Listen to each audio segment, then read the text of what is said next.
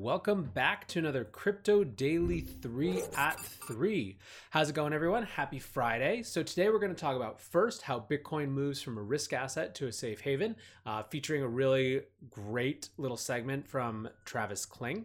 Second, we're going to talk about Binance US, the new US-based, or forthcoming, I should say, US-based Binance exchange disclosed which assets it's considering and how it's thinking about it. And third and finally, we're going to ask the all-important question, does crypto need a reality TV show? So let's start in with number one, how Bitcoin moves from a risk asset to a safe haven. So this is a section that actually starts the beginning of the week, right? So over the weekend and the beginning of the week started with news that Trump and the Trump administration were going to impose more sanctions, or more tariffs rather, on Chinese goods.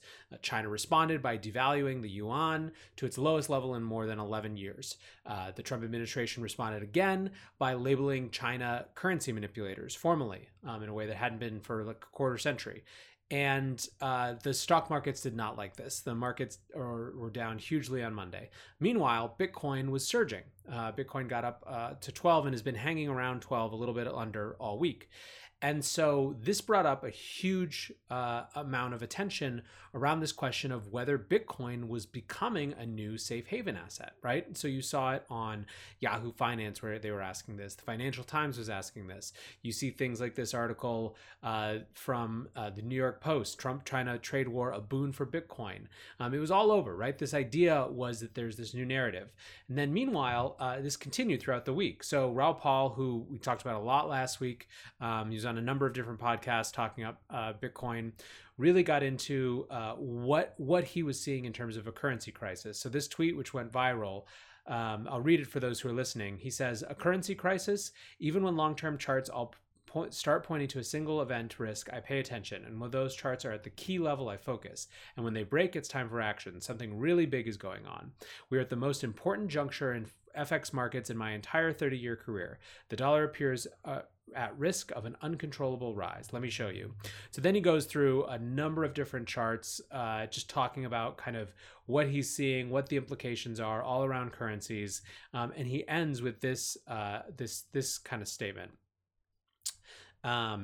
That would be the end game for the pension system and a huge loss of wealth for baby boomer retirees and the start of the doom loop of BBB downgrades and a potential freezing of the corporate credit markets. You get the picture. Sadly, we are one of the biggest junctures for markets in history. You may disagree with my assessment of the odds. Doesn't matter. But you simply cannot ignore the risk. Bonds, dollars, Bitcoin, and gold. Thanks for paying attention. So again, you're seeing this narrative take hold in a different way. Ari Paul also wrote about this this week, and I'll quote that, or I'll add that to the link board. Of course, you had some response from the other side as well. Bitcoin and gold are monuments to irrationality. Investors are turning to both assets around market uncertainty, but digital currency is a strange idea of a haven, and the metals track record is patchy. So again, not everyone agrees with this idea. What I wanted to share today is commentary from someone who lives and breathes this stuff, who's lived in traditional markets before they moved over to crypto, and who basically is going to share almost the kind of self-fulfilling prophecy market mechanism of how a move from a risk asset to a safe haven might actually happen beyond just kind of a narrative shift. So I'm going to turn it over to Travis Kling. Travis is one of the investors at Ikigai out of LA. Who are focused on crypto, obviously, and he has some really interesting thoughts on exactly this topic. So I'm going to kick it over to him. I'm going to mute myself for a minute, and we will check it out. What's up, everybody? A lot of conversation as of late about BTC becoming increasingly more of a global asset and getting wrapped up in the really dynamic landscape that's going on with kind of global macro right now. So just wanted to touch on a couple of my views on how BTC shifts from being a kind of risk-on asset to being more of a safe haven. So during big macro event days, I've been watching BTC versus gold on the 15-minute chart, and I'm pretty much positive it's being traded by global macro quant, risk parity, CTA types of strategies. and I've heard anecdotal evidence of the same from multiple sources. So with a risk parity type of model, you have dozens or hundreds of assets with thousands, sometimes number of factors for each asset. And you're looking for assets that are cheap or expensive relative to the rest of the landscape based on your proprietary model. You decide that you want to add BTC to your tool chest. It's largely been uncorrelated for its entire life, so its relationship to other assets is unclear, but you have to make some assumptions in your model as kind of a starting place. In 2017 and 18, where there was very little of this type of money trading BTC, but there was a little bit, you probably treated it like a super high beta stock, the tail end of the risk spectrum, the furthest thing out there in terms of the wacky shit that quantitative easing created. But year to date, that's been shifting. It's trading with CNH, it's trading with gold, it's trading with the inverse of yields. Many discretionary global macro investors have been buying BTC for global monetary and fiscal policy reasons, for insurance against tariff wars. I've heard of many examples of this. That community often refers to Bitcoin as high beta gold. So that group has been buying year to date for those reasons. So you're running your big risk parity model and you're constantly tweaking your assumptions on all your assets, but you're paying especially close attention to calibrating Bitcoin because you're not really sure what it's supposed to act like. And you see it starting to trade with CNH and starting to trade with gold and inverse yields and aggregate negative yielding sovereign debt. And so you start to recalibrate your model to reflect those relationships, which strengthens those relationships.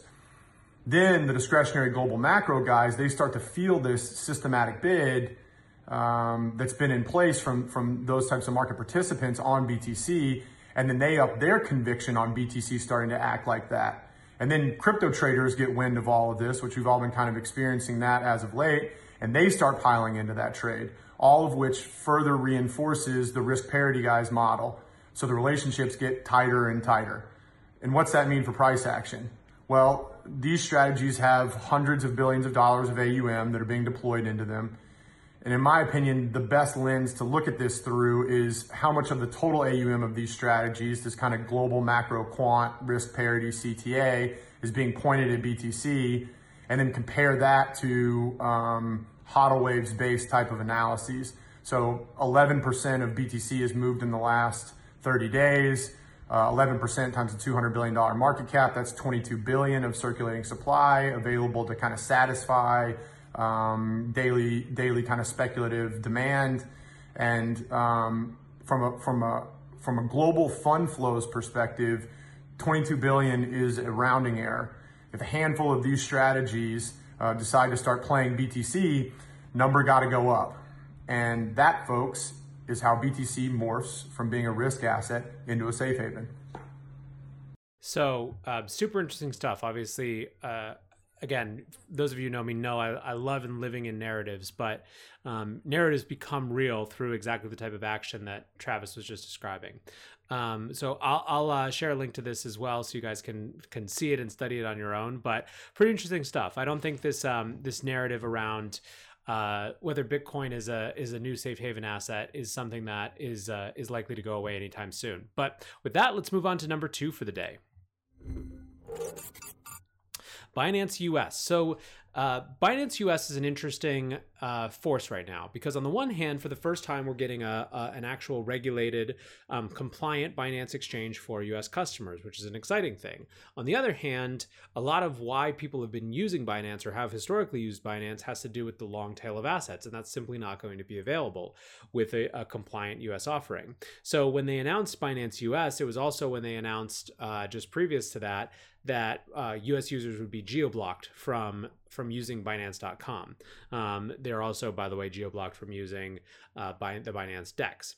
And so today we got Catherine Cooley, who's running the US efforts for Binance, posted what we've been working on over here with this blog post from Binance on what exactly they're exploring.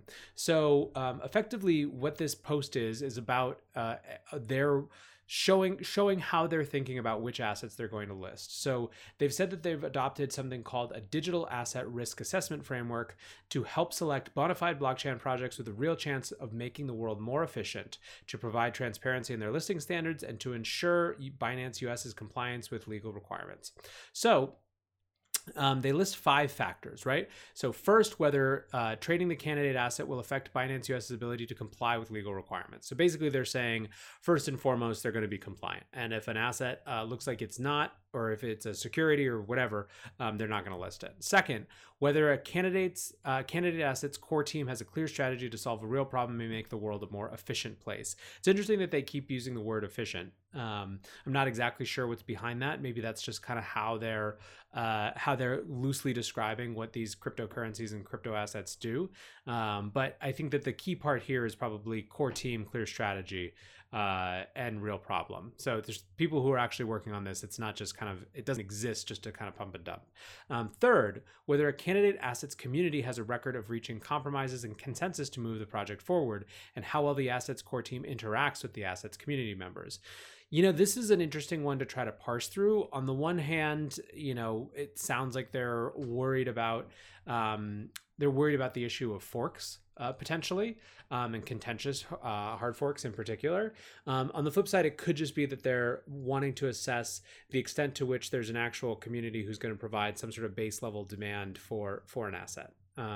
Number 4, whether a candidate asset's market supply and demand are reasonably fair and likely to meet Binance US's quantitative standards. And then 5, I'll just wrap this up, whether the candidate asset is technologically secure to transact and or realistic to build. So basically they're saying that these are real things. They have to reach a certain threshold. They listed, I guess, 1, 2, 3, 4, 5, 6, like 30 assets that they're considering. Probably should have known that before I looked at this. But for those of you who are listening, we're looking at a graphic of some of them. There's a lot that you'll recognize. So there's Cardano, Cosmos, Brave, BNB, Bitcoin, Dash, EOS, and a huge number of others. A lot that you'd expect. Probably, yeah, it looks pretty similar to what I think you might expect. And so these aren't guaranteed to be listed. It's just which of those assets they're trying to run and apply that framework to. So one of the interesting questions around this is how it's going to make them, or where it puts them vis-a-vis Coinbase, right? In a lot of ways, Binance US is a Coinbase competitor, or is effectively a Coinbase competitor. So Dudas from the block tweeted, "The Binance America story has been updated to highlight the competition with Coinbase. Binance will almost certainly undercut on fees, and this is going to be a battle for the ages." So if you look at where the volume is, traded volume of exchanges, Binance is in the lead by a lot. It's 54% in July. Coinbase, on the other hand, captured only about 14% of volume. But on the other hand, the block points out that compared to all other exchanges, Coinbase gained the most market share throughout the year since July 2018. Coinbase has gained 8.8% market share versus Binance has gone down by 2.4%. So anyways, it's going to be really interesting to see. I think that it provides another bellwether in the US for a major company making kind of subjective decision or assessments of where the regulatory regimes are. So important no matter what you think about these particular assets or which asset you're hoping shows up there. And with that, let's wrap it up with a fun one. Does crypto need a reality TV show? Not necessarily a question I would have thought that we were going to be asking a couple days ago, but in the spirit of it being Friday, I thought this is a fun thing to end the week on. So Jeremy Gardner, who is an investor with Awesome Ventures, an independent angel investor, has produced basically, you could almost call it the YouTube version of a pilot for a reality TV show called Crypto Castle Chronicles. Crypto Castle being the name of kind of the house in space and co-working / incubation type lab, which he founded first in San Francisco and then moved it to Miami. So they just dropped the trailer for this show. And it's interesting. I think it starts in crypto, but it's actually a lot about, it sounds like, Jeremy's attempt to go get funding for a new startup of his called Made Man, which is basically a lifestyle company for men, starting with skincare products. And it sounds like it's a lot about that. However, still a ton of crypto background. Pomp's in it. There's a number of different interviews. So okay. So here's what I wanted to do, just because I think it's interesting and it's fun to debate things. So let's talk about the cons, the pros, and the reality of this. So why might this not be the best thing? What's the con to something like this Crypto Castle Chronicles? I think they're really obvious, right? Crypto has been plagued since the beginning, or at least since the beginning of people noticing as ICOs popped off, with the idea of it being kind of just a glorified get rich quick scheme. And Jeremy's show has a lot of kind of echoes to that. It acknowledges his kind of how he fell into this industry and what he did with it, and there's a lot of the kind of like crazy partying and extreme life type stuff that makes for good reality TV, but is not necessarily how some folks want the crypto industry represented. I guess the second piece of that is kind of, to the extent that we are trying to get larger institutional adoption, which, to be fair, not everyone is, that image of it being kind of like party kids might not be super helpful for that effort. Now, pros, what are the actual pros of this? I think it's actually there are some potential good things too, right? So one is we live in an entertainment world. There's just no getting around it, right? Like between the Kardashians and the US president, it is just a reality TV entertainment driven culture. And right now there is literally none, no content, crypto content that's kind of like culturally oriented, reality TV oriented, entertainment oriented. So this potentially speaks to the larger culture on its own level. Now, again, it's totally reasonable to debate whether the crypto industry should be trying to speak to culture on that level, but this promises to do that in a way that other things don't. It's a new phenomenon in the set of crypto content, so that's at least interesting. Second, it does seem to me, just with the trailer that we've seen so far, that really the show is more focused on the entrepreneurial journey that Jeremy's going through and kind of the next phases of his life, not just rehashing the same crypto stuff. So I think that makes it more plausibly more plausible that his argument that it's actually educational reality TV, or that at least it has some of that value, seems more realistic to me, in the sense of there being that journey and that narrative arc of him going out and trying to raise money for a non-crypto startup. So here's the real thing though. We are in the crypto industry, and the reality is that, think what you want of it, no one asks for permission in this space. There is no such thing as permission. People just do things, and the market either embraces or rejects them. And Crypto Castle Chronicles will be no different. But I'm interested to see what you guys think. Is this unmitigated cringe? Is this something that you think is actually pretty cool and want to see? Is it both? What's the story? What's your take on it? Let's debate in the comments on Twitter, wherever you want to.